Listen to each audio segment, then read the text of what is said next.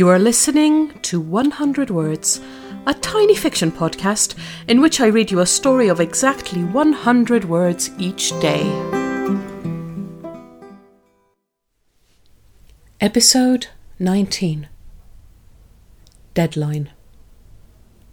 Somehow, the closer the deadline gets, the more his mind wanders. He's back now to being a boy, remembers how gruesome the word deadline felt to him, how inauspicious and dangerous. How every time he heard the word dead, or went past a cemetery, or crossed the path of a hearse, he'd have to hide himself in his room and pray extra hard, knowing in his bones that his prayer was the only thing that could stop bad things from happening.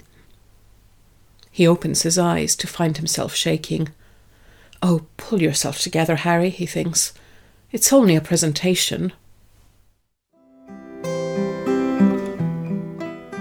Thank you for listening to 100 Words. This podcast is written and produced by Marilisa Valtazano. If you enjoyed today's story, why not share it with a friend? Don't forget to tune in tomorrow for another 100 Words. Goodbye.